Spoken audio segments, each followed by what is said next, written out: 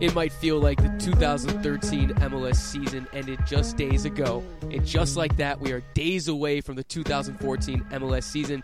This is the SBI Show. I am Garrett Cleverly. With me, as always, is Ivis Galarsep. How you surviving Polar Vortex Part 2? Doing pretty well, Garrett. I mean, it's, a big snowstorm just hit here, and it's freezing cold, but we're used to it over here on the East Coast. You know, this is typical January for us. It's a little colder than some past years, but you know we're making do. We're used to it over here. I don't know how you guys do it. I mean, I'm already working on my tan. I don't get how you guys can handle the cold for that long, Ivis. How do you do it? Well, we're used to it. It's not cold in the house. It's not like we live in an igloo. And let's be honest, you don't tan. That's true. I do burn pretty quickly. That's a ginger thing, though. I'm sure every ginger listening to the show can agree with me on that. You should spray tan. No. Yeah, you definitely have. Based on your hesitation, I think you definitely. I was going to tell a story, but to save my any respect that I still have on this show, I'll not tell that story. You know what? I have seen you with a tan. Now that I think about it, I think when you were doing that wakeboard instructor thing, I thought that picture of you where you look like a young Richard Branson. You had a tan then. Okay. Since you referenced the Bahamas, what it was I went there. My mom gave me this bottle of Sun-In, and you sprayed in your hair, and your hair gets blonde. So I did do that, but no spray tans though. But no, you were actually tan. Yeah, well, that was just natural. So you basically you have to be on a Caribbean island for months, and then you can. Well, that's what it is. Well, what happened was I got tan within a month and a half. Then I stopped putting sunscreen on. So, I mean, I probably have cancer now, but I looked good. I mean, there's no doubt about it. I looked really good. Yeah, I don't know how you survived that. I probably don't. I mean, please, I live in Arizona. It's sunny every day. I mean, well, you know what? We don't need to talk about bad things because we need to talk about good things, Ivis. There's tons of things that we need to talk about on today's show. As we just mentioned, perhaps the thing that you and I are most excited about is MLS preseason, the 2014 season. I mean, it's crazy to think, Ivis. We talk about this all the time. It's approaching very quickly. And just like that, this weekend, a handful of teams are reporting. I mean, the offseason, man, the draft was just last week. I love it. It's going to be great to see all the teams back in action this weekend. I don't know if I use the word excited to talk about preseason. For me, I think it's just more of a marker to let us know that the regular season is just around the corner. Obviously the players, they have to report. They have to have their physicals. They'll meet their new coaches, new teammates. So the ball just gets rolling back again. And I think the real excitement will start hitting when you get to about a week before the start of the season. When the teams play those final preseason games, that's when it's really going to kind of hit home that here we are. It's time to strap it up and get going again. And most of the teams do. I mean, we have all February to talk about this. And you're right. I mean, when preseason ends at the end of February, I mean, about a week later, the season starts. So just like that, I mean, there's going to be no break before the season starts. Ivis, you just mentioned it. Players meeting the coaches and all of that. As we just said, last week was the MLS draft. Earlier this week was the third and fourth rounds. You covered it for soccerbyivis.net. When you look at the draft, teams in the third and fourth round, what did you take away from those rounds this past week? Well, based off of, for those who you remember, based off the first couple of rounds, the Philadelphia Union came away big winners for me, and Portland Timbers were one of the teams that are big winners. And those two teams, I thought, really picked up where they left off, especially the Union. And the thing with the Union is they went into the draft with the most picks. They had, I think it was 4 picks in the top 26 or something like that. And so they were positioned to do well, but they still had to actually make it happen, make the magic happen, draft talent. And I know some people will say, well, we won't know for sure how it works or how these picks pan out until years later. Yes, we get that. But when you want to rate them based on the value that these players had coming into the draft, and, let's face it, there's only certain places that really actually have a clue about these college players, SBI being one of those places. Based on our rankings, based on my rankings, Philadelphia cleaned up. First day and second day. The first day, as we've covered, they landed 4 players that could all make their team. The first 3 players, could all project to end up being starters one day. But on the second day, they added some quality. They had, a center back in Richie Marquez, who, while he may be a project, there's some serious upside there. And then they added some skilled midfielders later on, in Alex Sweden, Aiden Quinn, and Luca Jimenez from Wake Forest. All guys that, maybe they do or don't make the team, but, they had accomplished college careers. And coming into the draft, coming into the combine, they were really highly rated. So I thought Philadelphia did a good job there. I thought Portland had some real steals in the last round, in the fourth round, grabbing Victor Chavez from UCLA, Nikita Kotloff from Indiana. Kotloff, especially for me, a player who after his junior year, I had him projected as a first-round value, just as a really skilled left winger, good left foot, could take people on. Senior year, he had a down year, no doubt about it. So he fell off the radar. Didn't have a good combine, so people kind of forgot about him. But you know what? I'll tell you what, going to Portland, playing for a coach like Caleb Porter, who can really try to get the most out of him, I think he could absolutely make that team and be a bit of a surprise. So those teams did well. And then you have the Vancouver Whitecaps, who, as we all know, had the messy situation with number 7 overall pick, Andre Lewis.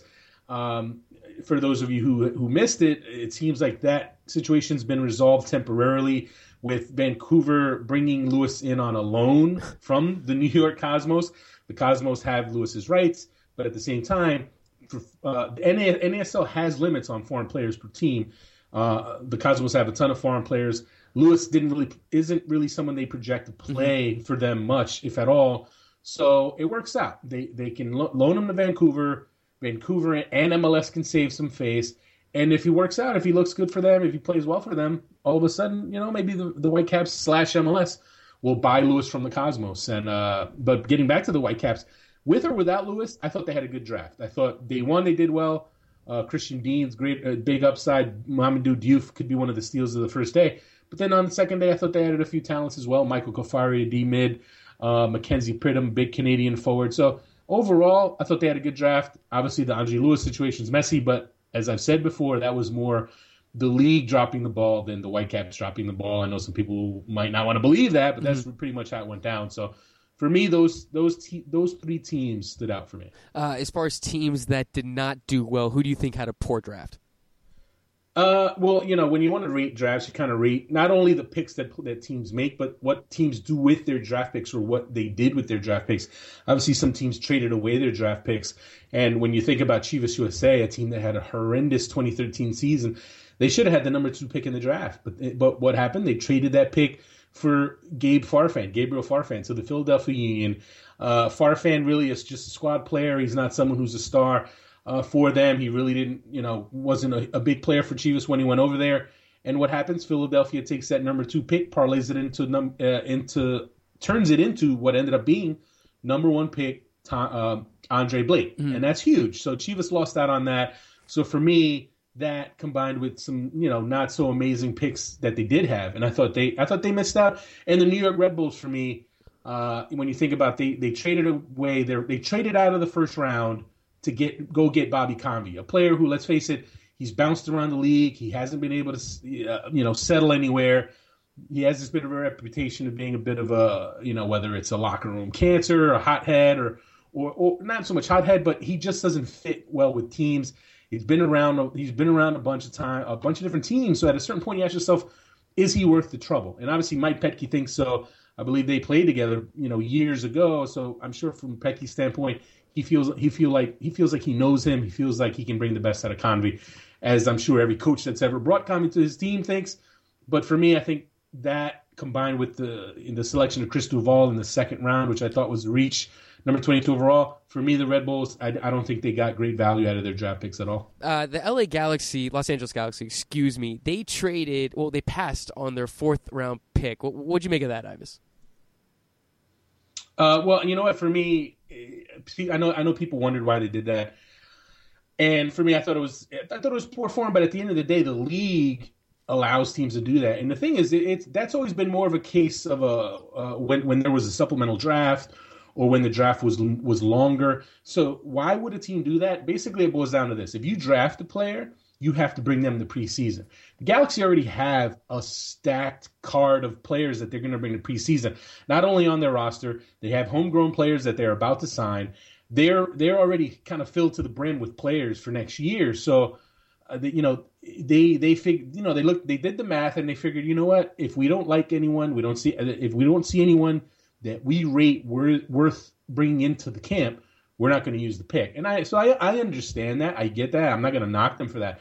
I will, however, say that I feel MLS needs to change that rule and make teams use these picks. This is the draft. This is not the supplemental draft, not a waiver draft. it is the MLS draft. And as long as it's the MLS draft, teams should have to use every single pick. And if you're the Galaxy and if you have to use the pick, then you can, you know what? You can either use it or you can trade it for whatever, a bag of balls, whatever you want to trade it for. But I just feel like it hurts the draft a bit when you just kind of throw away a pick that way. Mm-hmm. But again, I understand why the Galaxy did it. The league has to change the rule. As far as the teams that are in the middle of the draft, Ives, the teams that didn't have particularly a strong draft or particularly didn't have a poor draft, maybe some other teams, like FC Dallas, Sporting Kansas City. I mean, were there any teams that shows a player that you were intrigued by, that kind of raised an eyebrow, someone that you might want to pay more attention to heading into the season, maybe a diamond in the rough, as what people say? I think there were some values in the draft, some players you could step in and start. I've said it for a while that I think Marco Franco, the right back out of UC Irvine, he impressed me. I think he's going to be a good pro, and he could end up starting for the Chicago Fire. He's one to watch. Obviously, Steve Birnbaum, a number 2 pick. That's not really a kind of diamond in the rough. He was the top senior taken in the draft, so he's a bit of a known quantity. As far as kind of late round players who could emerge, there were some. When I looked at the 4th round, I saw quite a bit of talent that went in the 4th round. It was a bit surprising that players that slipped. When you think about somebody like Joey Dillon, the midfielder from Georgetown. He falls to Real Salt Lake. Now, hey, he might not even make that team because they're so stacked in the midfield. However, he's a quality player. I mean, he went 53rd overall, which I thought. I rated him in the 20s. But again, he had a poor combine, as did most of the defensive midfielders in the draft had poor combines, and that really hurt him. But Real Salt Lake, if he can latch on there, watch out. I think he could be a good player. I think he still has some ability. And the Galaxy, what's interesting, right? The Galaxy traded out of the first round. And they picked up allocation money from the Columbus Crew to move out of the first round, and they end up getting a player in the second round who, for me, was a first round value, in Kyle Venter, the big center back out of New Mexico. Now, he's not someone who's going to play first year, but especially with the Galaxy, with the center backs they already have, it's going to be tough going. But he's a player, I think, of value that could develop into a starter in MLS. I see him as someone who will be an MLS starter eventually and will have a good career. And it's going to be another case of Bruce Arena identifying talent and having it blossom. I mean, we've seen it the last few years now, especially when you talk about center backs. AJ De La Garza, teams had a lot of questions about him. He turned him into a starter, an MLS starter. Tommy Meyer a year ago, 2 years ago now.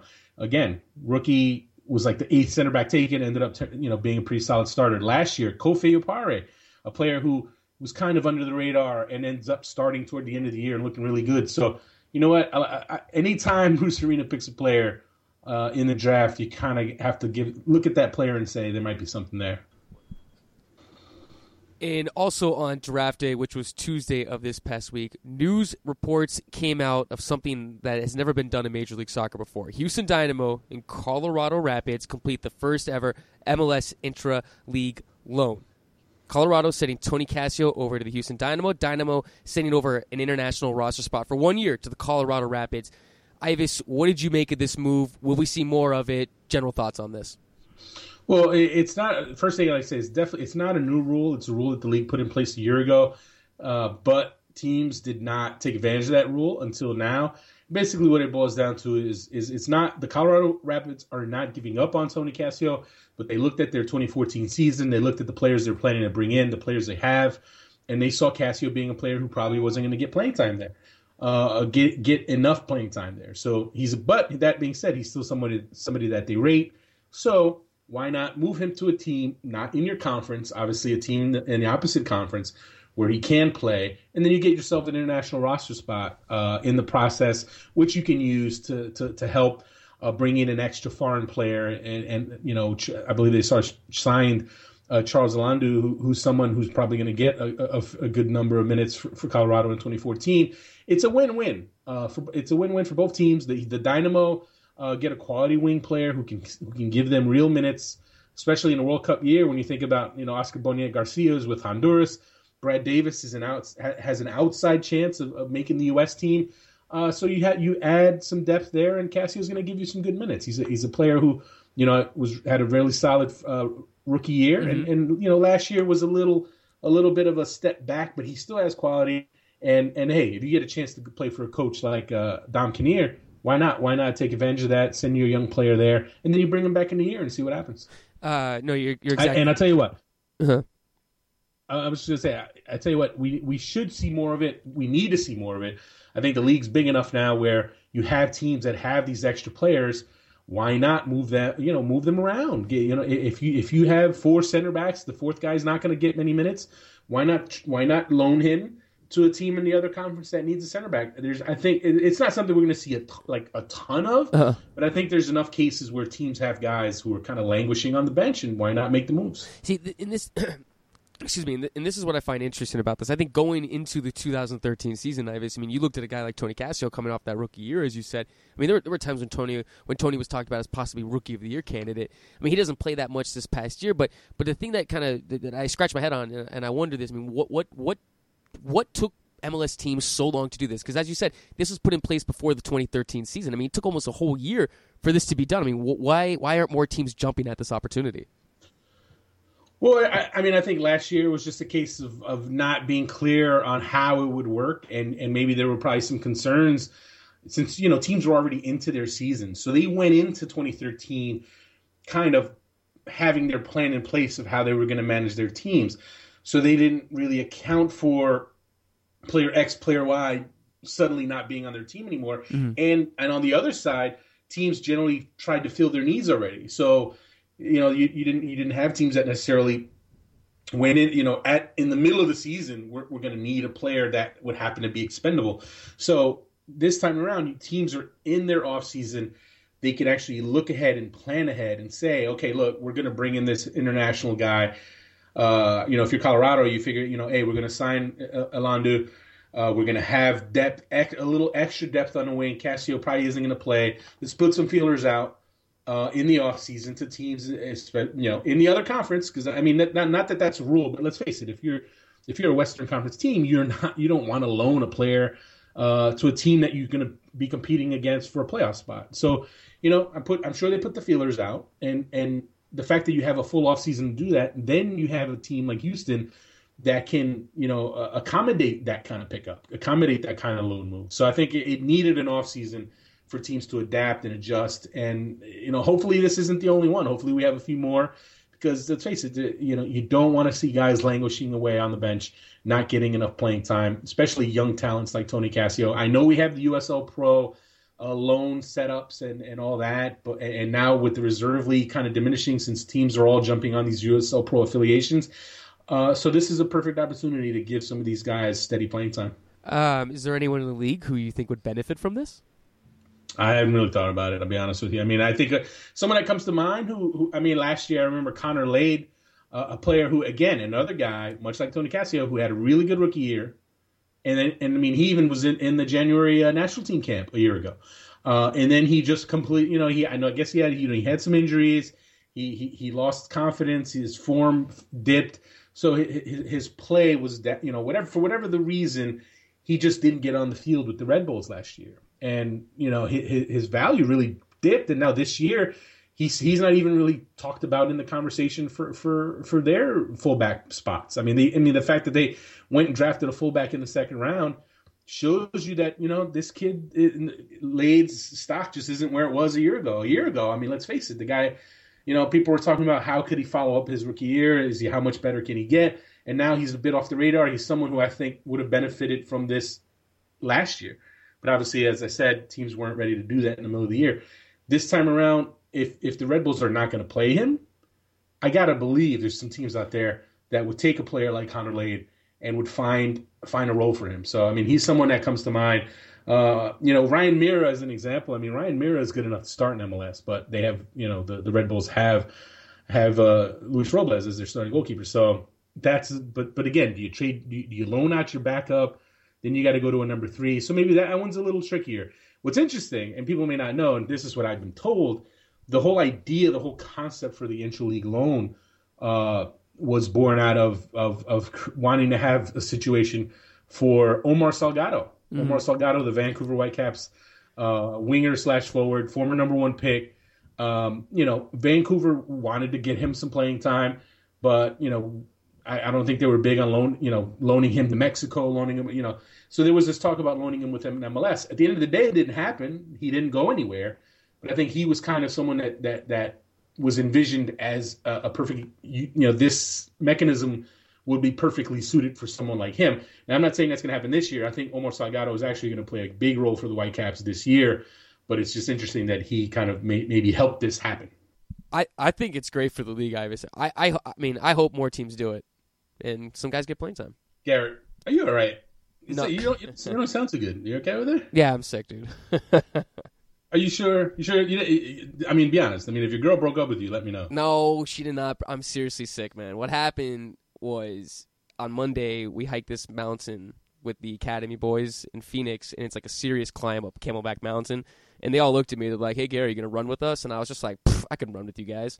No, dude, I died after about like half a mile. I seriously coughed up probably both of my lungs. Oh man! What made it worse, right? Is I'm the last one to get to the top, and mind you, this is like a popular mountain in Arizona, so there's probably like 100 people up there. I get to the top, and they start chanting my name and clapping for me, and there's like 2 people up there that I know that just happen to be there at the same time. God, it was horrible, man. I was just like, I looked at all of them like, I hate all of you right now. How is this not on Instagram video or YouTube? Because everyone ran, so no one had their phones or anything like that. Actually, no. You know what made it even worse was I brought my camera with me, so I had a sling over my back, and then they all gave me their phones. So then I'm carrying up this like 30-pound backpack to the top of the mountain. It was horrible. Then I got sick, and then it's 70 degrees, which being sick, the sinuses, it's horrible, Ivis.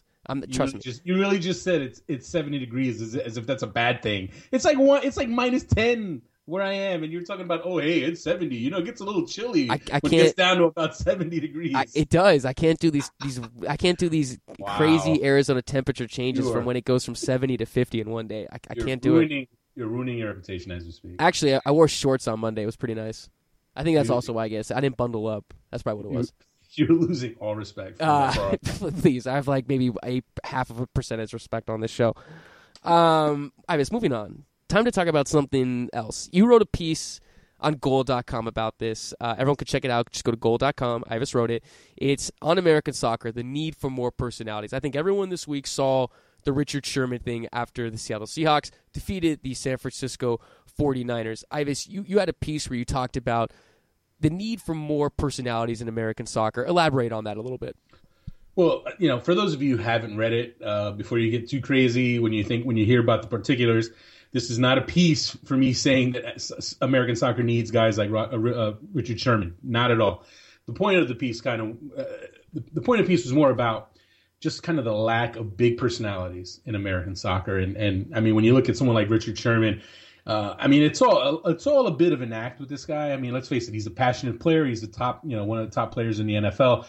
But there's a method to the madness. I mean, he's an intelligent guy. Went to Stanford. Graduated number 2 in his class in high school.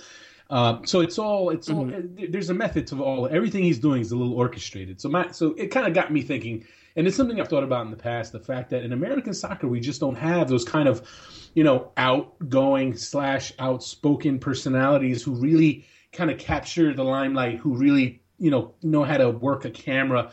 I mean, there have been those type of guys. When you think about Alexi Lalas or Eric Winalda or Kobe Jones in that era. Guys who had some personality, and I had a chance to talk to Alexi Lalas actually about the topic, and he had some really good things and interesting things to say about that, and we just don't have that. We just don't have guys.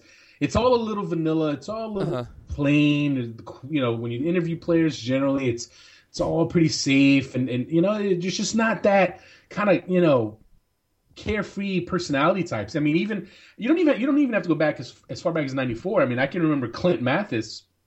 In his heyday, circa 2000, 2001, 2002, he was a guy who was a free spirit, wasn't afraid to speak his mind. I just feel like there's not enough of that, and I think American soccer and MLS especially needs some of that. Needs some of that to promote the game and to promote the league. I just don't think there's enough of that. Well, I agree. I don't think we need what Richard Sherman did. And the other thing too, the guy's going to the Super Bowl, and you're catching him like 5 seconds after they win. I mean, please, God knows what's going through your mind and what you're going to say in that moment. Yeah. I mean, look, let's not even get into that. Nobody's ripping Sherman's. No, I know. I'm just saying, which I found funny, but because I read the comments on Goal.com, and everyone's like, well, come on, please. If you capture a guy who just won the MLS Cup, I mean, God knows what they're going to say. Anyways, my point is this, Ivis, the personality thing. You just mentioned guys like Alexi Lalas, Eric Winalda. Here's my thought. Guys like that, Eric Winalda, for as outlandish as he is in the things that he says, he could back it up. He could justify the things that he's done. Guys in Europe are like that. Mario Balotelli, Ibrahimovic, Messi, Ronaldo. I mean, they can have that cocky arrogance to them. I mean, in Messi's MLS, cocky and arrogant. Well, okay, I'm sorry, not Messi, but the other guys though. I mean, looking at Major League Soccer, I mean, are there any guys who can be like that, but that back up their play on the field? I don't know. Do you get what I'm saying? Well, so you're saying there's no one good in MLS? I mean, well, but there's no one. But I'm saying, but not like Eric Oh. Winalda though. Eric was on another level. Same with Alexi Lalas, first player to. There's play no one in Italy. MLS. Clint Dempsey, Landon Donovan. I mean, what are you talking about? I mean, this guy. The league has its stars, and the point is that there are just none of the stars are the type of guy that will really come out of the shell and really speak their minds. And you know what? That's not a knock against the players individually. It's not. I'm not trying to knock Landon Donovan. He is how he is. He is a good pitch man. He does his commercials, but he's not the most outspoken guy. Clint Dempsey, you know what? On the field, the guy's an animal, but you know what? He's also not the most outspoken guy. And there just isn't that. And I'm not saying the league needs 100 of these guys, but give me one. Give me a couple. Give me a couple guys who play with that kind of passion, speak with that kind of passion, do interviews with that kind of passion. And again, this is not about Richard Sherman. The whole Richard Sherman thing just got me thinking about the topic in general. And Alexi Lalas raised a good point. Back in the 90s when the U.S. team was coming up and all those guys did take advantage of the spotlight, it was a bit of a Wild West time then. There were no rules. There was no MLS. There were no handlers trying to pitch a message, which you get that now. And MLS does that. MLS lets their players know, listen, careful what you say. There's all sorts of media training. There's a lot of babying and a lot of, I feel like over protecting and trying to mold the message. There's a lot of that. And you know what? For a league that is struggling with TV ratings, for a league that's struggling to gain a foothold in the kind of mainstream consciousness, you need a couple of guys who can carry the flag and who can garner attention. And it doesn't have to be a sideshow, but let's get some personality, guys. And then look, there are some guys that have personality. Eddie Johnson, love him or hate him, the guy speaks his mind. The guy's not afraid to talk. He's kind of an example of a guy who puts himself out there. Hercules Gomez, he's not in MLS, but he's someone, you know what? He's a social media maven. He's on Twitter, he's on Instagram. He puts himself out there. I just feel like we need more of that. And hopefully we start getting some more of that because I think the game needs it. I think the MLS needs it.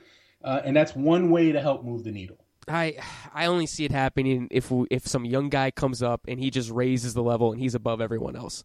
You don't have to be the best player to be an outspoken person. You just don't. I disagree, man. I think you can. You know what? If you have that swagger. You have to be. But you have to back it up, though. That's the thing. If you have to back up your play on the field, though. Who's the top dog in MLS right now? You don't have to be the top person. You can be good. You can be very good and speak your mind. You don't have to be the very best player in the world to be able to speak your mind. That's ridiculous. Alexi Lalas wasn't close to the best anything. He was the best redheaded center back, maybe. But you know what? He was an intelligent guy who got the fact that, you know what, I can get attention by, playing to my strengths, playing to my personality, playing that up. He told me that. We had this kind of great conversation.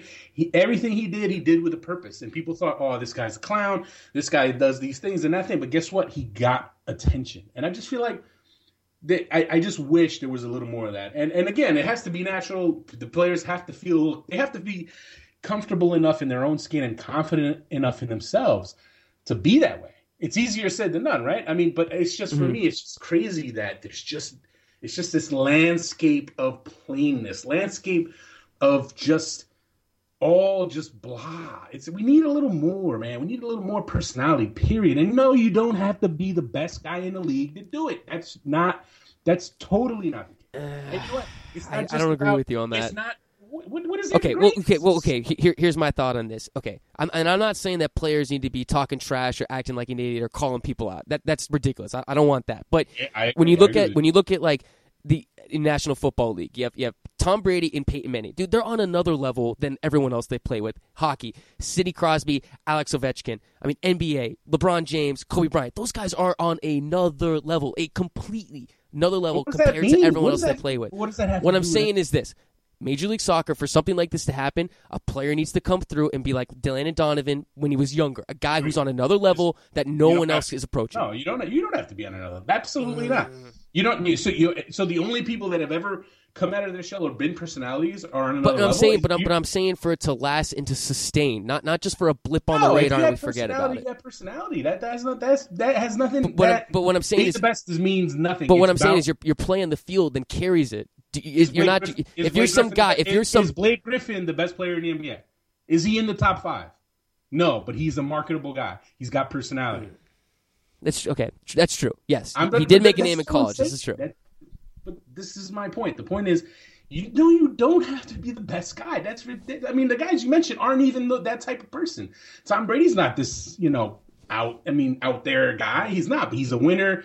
And he's a good-looking guy, so he's marketable in those ways. But I'm just talking about personality, guys who can put themselves out there. And I wish there was a little more of that. There's some guys coming up who maybe, like someone like Jandre Yedlin. Mm-hmm. I mean, he's got some style, some swagger to him. He can play. He's young.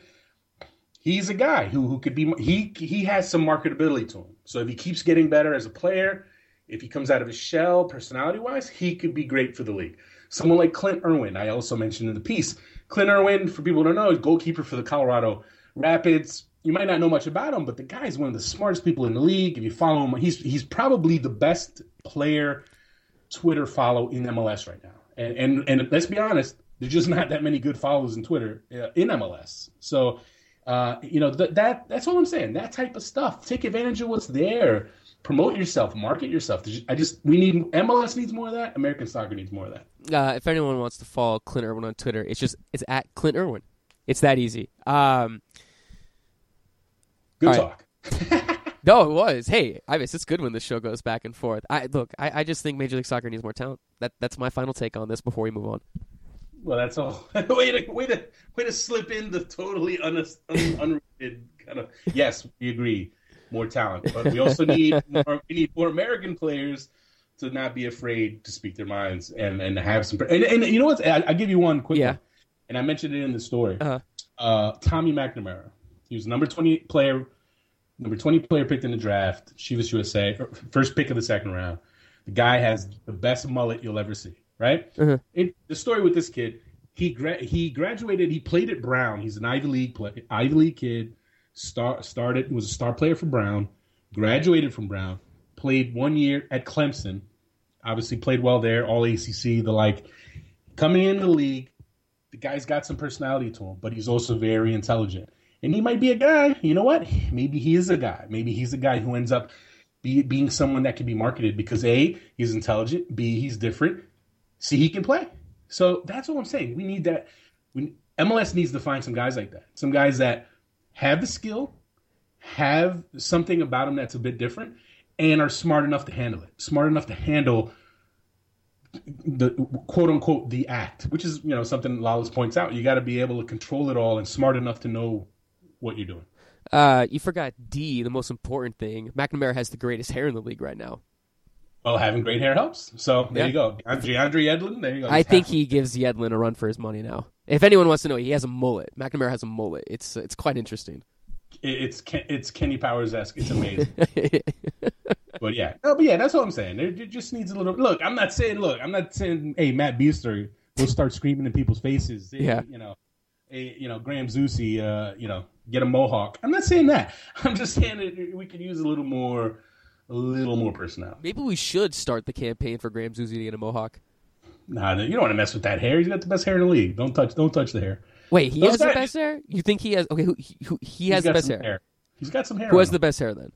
Have you ever seen his hair? No, I've seen it. But I'm asking you, who has the best hair? Yedlin? I hadn't really Zusi? thought about it. I'm trying to think about it right now. Donovan's bleached blonde hair? That's pretty good. That was 12 years ago.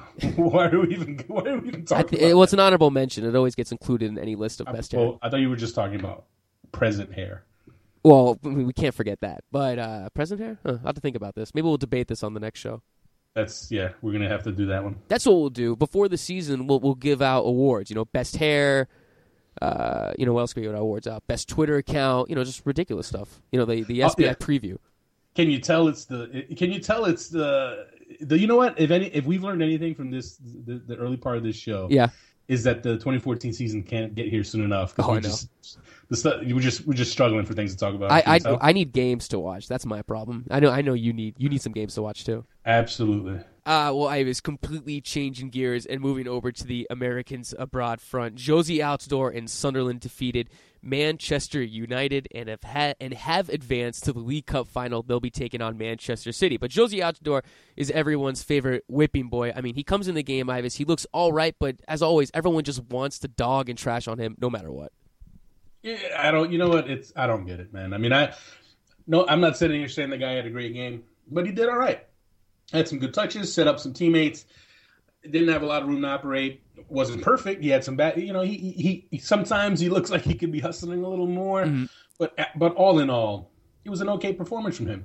But he was getting hammered. Whoever these people are just love to crush the guy. It's like unless he's carrying two defenders in each hand and walking them into the net with the goal. It's just I know people want to see goals. I'd love to see goals. Klinsmann would love to see goals. Josie Altidore would love to see goals. But you know what? Right now, they're not coming. He is not at his best form. He can improve. He's struggling for minutes a bit. But I tell you what, this performance for his team is huge. For those who missed it, an amazing game, crazy, crazy game. It goes into extra time. Man United scores. It looks like it's over. And then, it was Sunderland scores on the freakiest blunder of a goal given up by David De Gea, Man U's goalkeeper. Looks like it's looks like it's over. And then Chicharito comes right back down, scores the goal, which sends the game to PKs. And then the absolute worst series of PKs in the history of penalty kicks. I mean, when you want to talk about both teams being absolutely atrocious, it was hilarious. And Sunderland wins. They're in the final now. And that's good. That's good for Sunderland. It's good for Altidore because think about it. I mean, his team has started to come around. They're slowly but surely climbing up the ladder in the Premier League. Obviously, this wasn't a league game, but it's still from a confidence standpoint as a team. They're gaining belief. Gus Poyet is starting to get to these guys. And you know what? Is it unfortunate that Altidore is not starting? Yes, it's unfortunate. But as I've said a million times, the battle, the struggle for minutes can make him better. It can and will force him to get. It will force him to put in more of an effort to sharpen his game. Is his confidence taking a hit right now? That's entirely possible. But you know what? He's not a kid anymore. This isn't 17, 18-year-old, 19-year-old Josie Altidore. He's 23 now. He's older. He's been through this all. Now it's up to him. It's up to him to get it done. It's up to him to play his way back into the lineup, and it's definitely up to him to take advantage of every opportunity that comes his way. Well, the man who replaced Josie Altidore at AZ, Aaron Johansson, continues to impress this season. He scored his 20th goal in all competitions, 11 away from the record that Josie Altidore set. Ivis, do you think Aaron Johansson is going to catch Josie or surpass him?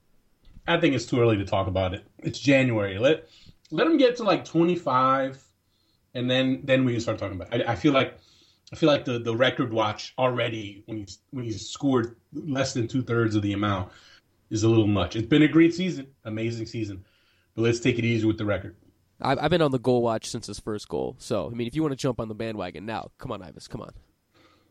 You know me, I'm a pragmatist. I'm patient, take it easy on the kid. Let's see how his team does. I mean, let's face it, his team won its first game in 6 weeks, so it's good for them to win, get some confidence. And you know what? I've been saying it. I've been saying it for a few months now. Aaron Johansson, for me, is going to be starting at the World Cup, and it's just going to keep building his confidence, to keep finding a net.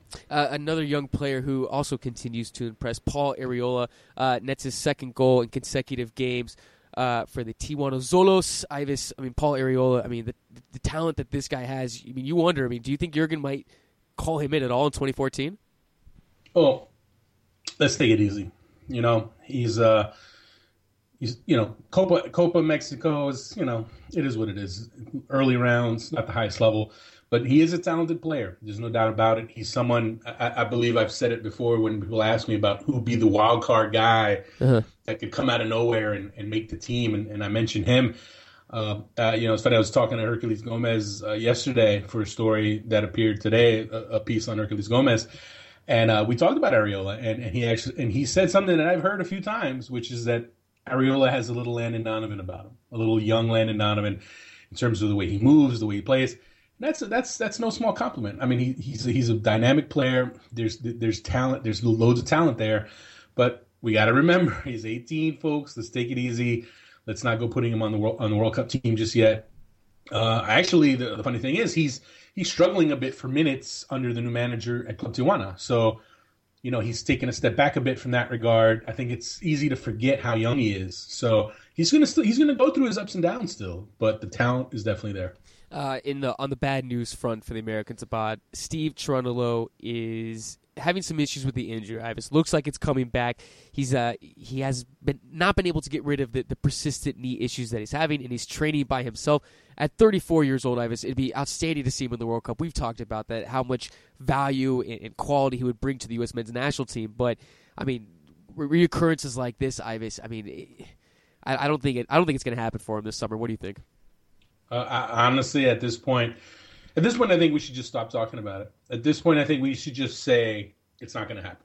And if it ends up happening, if he magically makes it back, if he gets the knee thing sorted out, makes the run, sure, great. But for right now, I think it's just safe to say it's time to move on. It's time to look at other options. It's time to kind of settle in with the Jeff Cameron / Brad Evans options. You can always obviously look at Tim Chandler as someone who can maybe work his way back in. Eric Lehigh, who's playing regularly as well for Nottingham Forest. He's someone to consider. So there are other options there. And I think it's time to start looking at those and maybe time to stop holding out hope that Cherundolo's knee is going to get better. I mean, as you said, he's 34. It's tough for a defender that age as it is to do well at a World Cup. But then now when you talk about all the injury issues, the fact he's not playing regularly, it's just not looking good at all. Yeah, and you know what? Like you said, obviously, it'll be a great story if he somehow does make it.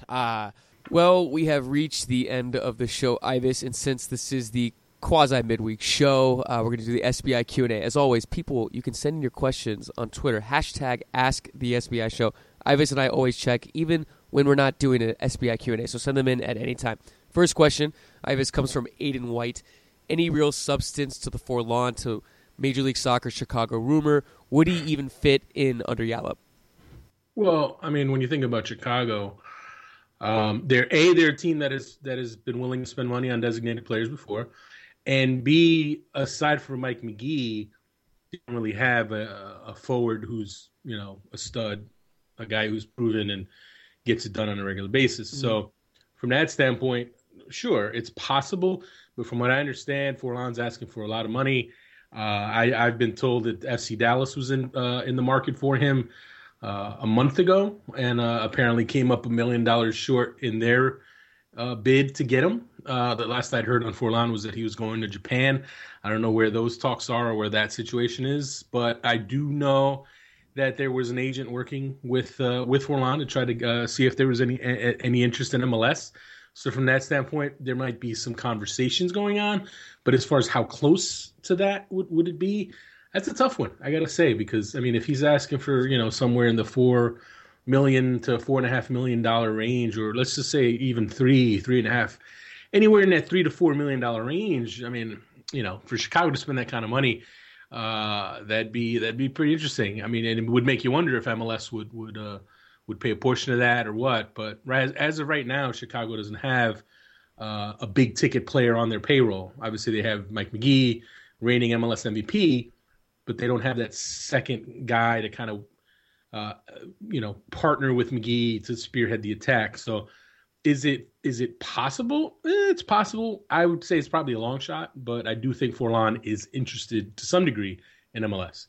Next question comes from Ian Scrim-Gior. What's your take on the co-affiliation agreement between Timbers, Earthquakes, and Sacramento's USL side? Seems an odd arrangement. You definitely didn't come close to saying that guy's name right. But who could? It's Dude, a his weird last name. name is insane. I mean, Yeah, how do you even say that? oh yeah, don't even try to spell it. Well, all right. As far as this, it is a little bit of a weird one. Obviously, Sacramento, being closer to San Jose, you would think that would have just made sense as an affiliation. But the sense that I get is Portland really made a play for that. Portland really made a play for Sacramento as their affiliate. And, I don't know what happened to end up with this compromise where you have each team now. Because generally the way it works is MLS teams, when they have that affiliation, they can send 4 players to the USL Pro team to get playing time. Now, because these teams are sharing Sacramento, we're talking about only 2 each. And it's a little, for me, I don't know. I feel like it's a little, what's the word I'm looking for? It's a little unfortunate because, the whole point of these affiliations is for younger players to get playing time on these MLS teams. And basically, you give up being in the reserve league as long as you can get your 4 players into a USL Pro team. Now, both these teams have kind of skirted that because now they're only including 2 teams each. I mean, only 2 players each. So from that standpoint, you wonder who's going to miss out on that, who's going to miss out in the end. And when you look at Portland's got quite a few young guys. Obviously they signed Brian Gallego as a homegrown player. He seems like someone who would be perfect for that move. San Jose, as far as on the young player side, maybe they don't have as many young players who might qualify for that. Tommy Thompson, their recent homegrown signing. I mean, he's a quality player. He's someone I think who can get minutes on the first team. So I don't see him going on loan. So, I don't know. I'm not a fan of it, but MLS obviously allowed it. And it's a tough one. It's not easy for these teams to find USL Pro affiliates. It's not like there's USL teams everywhere. So I guess it's a little, well. There's one in Phoenix that doesn't have a team. Well, we're not going to get into that. But yeah, so I guess it's unavoidable, but, it's unfortunate, I think. Next question comes from Cameron Parkinson. I'd love to hear your thoughts, rankings for all these new homegrown players. Well, funny you mention that. I'm going to work on a ranking. Last year, for those, in case you missed it, a year ago on the SBI site, I ranked all the rookies, homegrowns and draft picks included, kind of put a list of kind of the top 20 rookie of the year candidates, and then top 20 long-term prospects. I'll be working on something like that for the start of the season. I've already kind of put together a preliminary homegrown signing ranking list, and I'm not going to give it away, but I mean, it's there's no real surprises as far as guys who are at the top of that list. Guys like Harry Shipp, Chicago, Tommy Thompson, San Jose, Mendiola with LA, and obviously Toronto FC's young Canadian forward. There's quite a few good talents coming in, and the question is, are they going to get playing time? That's going to be the key question. Next question comes from Matt Orzem. Any chance Freddie Montero gets into the Colombia squad for the 2014 World Cup? He's in great form. Right. Well, I'll tell you what, Matt, Colombia is spelled Colo. Just a little FYI for you. Oh, that's right. He spelled it Columbia. He spelled it like the university. It's a little bit of a common mistake. But, just letting you know, Matt, so, you can correct that next time and, you don't make any of your Colombian friends upset. But it's funny when the obviously it's sad and unfortunate that Falcao suffered a torn ACL and what was a meaningless cup game against the 4th Division French team that, he probably should have been playing against. It's totally sad, but when it happened or when the news broke that he had a torn ACL, and even before it, I was already thinking, hey, Freddie Montero, here's a guy who's killing it in Portugal. He's scoring goals in bunches. He's really taken full advantage of his move away from the Seattle Sounders, and he hasn't quite had his chance yet under Jose Pekerman. Look, Colombia, number one, Colombia, they're stacked. They're going to miss Falcao, obviously. He's one of the best forwards in the world. But they're still stacked. They still have a tons of talent there. Jackson Martinez is still there as a top forward. They've got quite a few other guys who haven't had that chance yet to break through with the senior team. Montero hasn't even been getting called up. Now, you'd like to think that with the March international fixture date, that's a perfect opportunity for Pekerman to bring Montero in and take a closer look at him. Well, okay, speaking of that, with Falcao's knee injury making him doubtful for the World Cup, are Colombia no longer a contender? I'm sorry, this is from Beer J. I'd say this. I thought Colombia was the type of team that can make that run into the semis, possibly as a dark horse. I never really saw them as a team that to win at all. You don't go from not. It's just. I got to say, it's impossible, or virtually impossible to go from not having been in the World Cup for however many cycles they hadn't been in the World Cup to winning it, seriously having a chance to win it. I think Colombia with Falcao was a team that could make that run into the semis and really knock a few teams off and really impress in that regard. I think that was their ceiling. Now without Falcao, they're still a strong team. They're still playing in South America. There's still going to be a ton of Colombians going to Brazil to check that out and support them. So I think they'll still get out of the group stage. And I think they can get even as far as the quarters. I mean, number one, they still have a ton of talent. They have Jackson Martinez, James Rodriguez.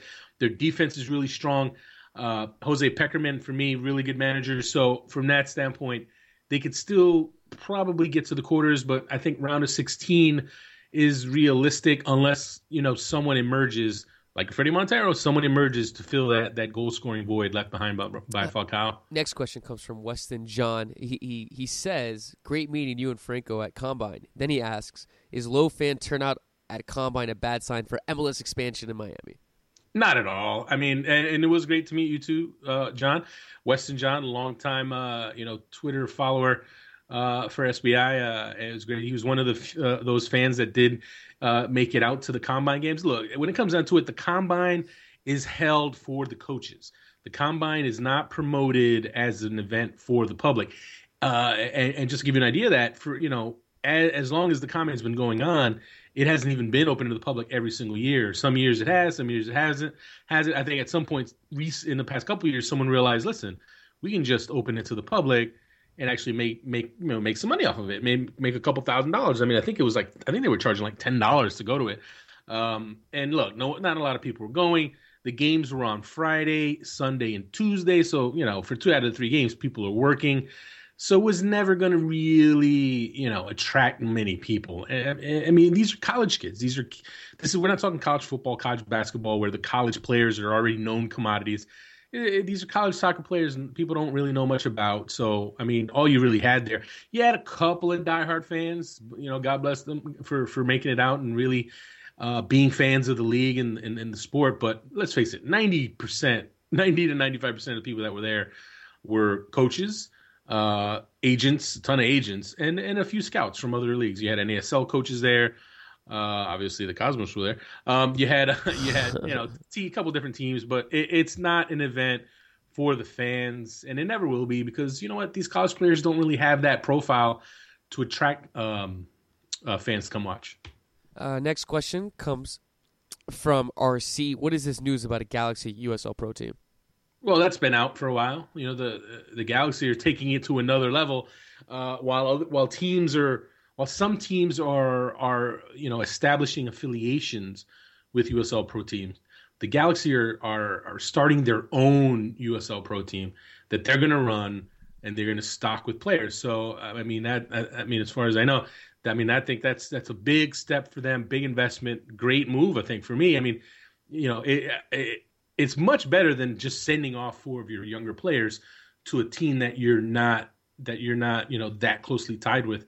I mean, obviously some of these teams like Sporting Kansas City and Orlando City have they showed to have a great relationship a year ago, but it's still you're handing your players over to another organization. What the Galaxy are doing is cutting out the middleman, and they're just saying, listen, we have the money. This is something worth investing in. And when you think about Bruce Arena, a guy who does such a great job in the draft, the Galaxy with the academy system they have and the talent that they have coming up that pipeline, it just makes too much sense for them to do this. And I think honestly, down the road, you want to see other teams do this. You want to see other teams make that kind of capital investment. And I know a lot of people talk about, you have to invest in the academies, invest in academies. I agree with that.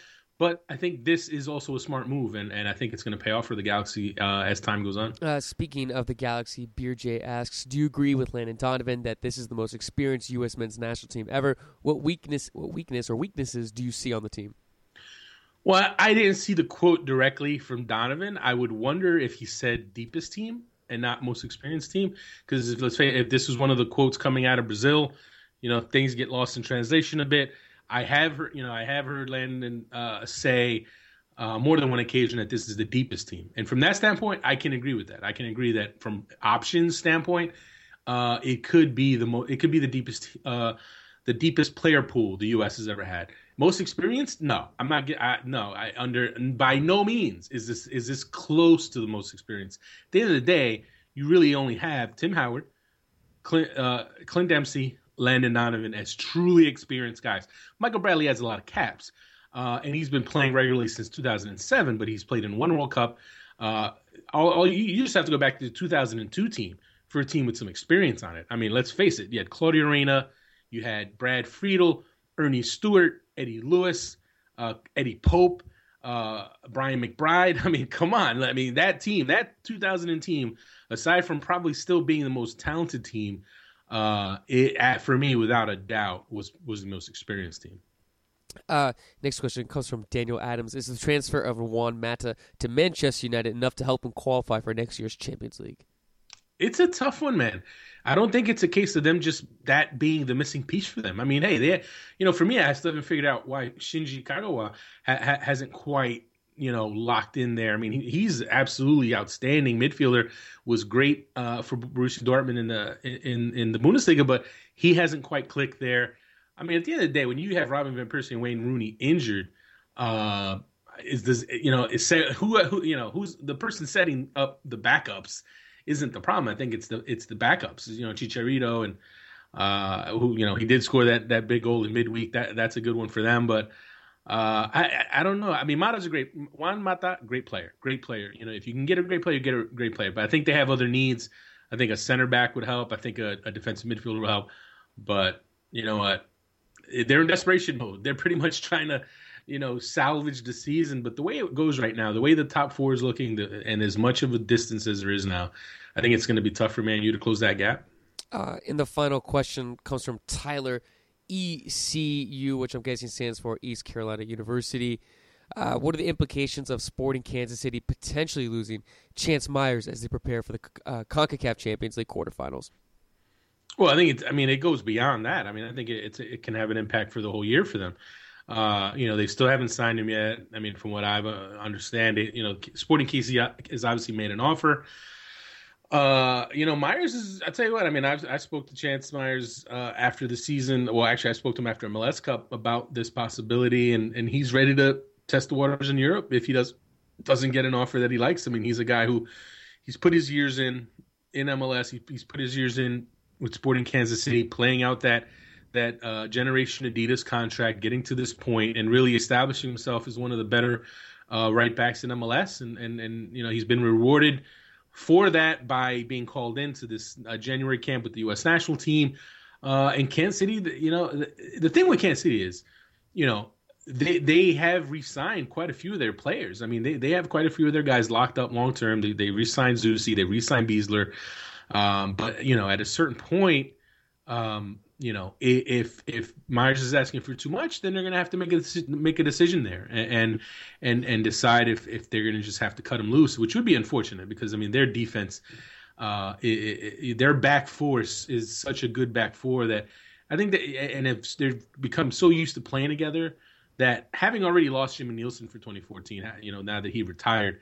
I think also losing Myers would be a big blow for them, and I think it would really hurt their chances of repeating as champions.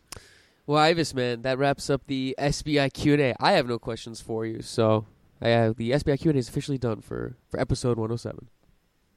Yeah, man, I think we covered all the topics, but, it's funny, man. People still asking about Josie. Is Josie going to start? Is he going to start in Brazil?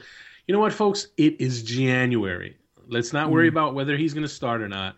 At least until May. Let's talk in May, folks. For now, watch him. You can be frustrated. You can be worried. But you know what? When it comes to the lineup, I think Aaron Johansson's playing great. Look at it from that standpoint. You have at least one forward who's playing with confidence going toward the World Cup. I think Josie Altoro's got a few more months. He's got some time here, and like I said, I've just seen him go through so much in his career. And still do okay, and I think he's so much better player now than he was 4 years ago. And that's the interesting thing. I think when people look back on in 2010, going into the 2010 World Cup, it's not like he was lighting it up either. And I know Josie Altidore did not score a goal in the 2010 World Cup. But those of you who remember and who paid attention at that World Cup, Josie Altidore was a handful. He drew fouls left and right. He drew yellow cards left and right. He had a hand in some big goals for the U.S. So, you know what? That was him as a 19-year-old. Now he's 23. He's more mature. He's a more well-rounded player. Is he going through a rough patch right now? Absolutely. But I think it's going to make him a better player. I completely agree with everything you just said right there. I mean, if in May he starts scoring goals, then this argument is completely a waste of time and a waste of breath. People need to chill out. And if you're not scoring goals, hey, Josie Altidore does a lot of other stuff to help the team out as well. He doesn't just stay up there and wait for the ball. I tell you what, one last one. I think it's honestly, I get the sense it's not just a Josie Altidore thing. I think it's some concern about a lot of the top players on the team. When you talk about Clint Dempsey and the rough time he had coming to MLS with the Sounders, you've got Michael Bradley signing with Toronto FC. So I think it's kind of a few of those things combined have some U.S. fans pretty worried and pretty nervous. And you know what? You're entitled. You're a fan. You're going to be emotional. You're going to have you're invested in this team, in this U.S. team, and how this U.S. team will do in Brazil. But again, World Cup is a long way away. Give it some time. Let these guys develop. Let's see what happens with Altidore over these next few months. Let's see what happens with Bradley at Toronto FC. Let's see how Clint Dempsey does with a full, going into a new year with his team instead of showing up mid-season. I'm not saying that everything's rosy and everything's perfect, but I think the whole pressing the panic button in January over the U.S. team is a little premature. Yeah, I agree. Well, Ives, man, that wraps up the show. Anything else that we forgot to cover? I'm sure we touched on quite a few. We'll be back on Sunday, and hopefully we can start getting some guests. Obviously the coaches and players are starting to report for practice. The Red Bulls will be at Red Bull Arena on Friday for their first day, and I'll be out there, for the first MLS event of the upcoming season, so to speak. So it's all starting, man. It's all kicking back up. Yeah, I'm excited. I'll be there on Saturday too. I'm forbid from saying a certain word, so I'll just say in the Grand Canyon State, baby. All right, all right, man. You have a good night. Hopefully, I'm not sick by Sunday. So you have a good weekend, man. Feel better, man. Yes, thank you. And as always, everyone, thank you for listening. This is the SBI Show.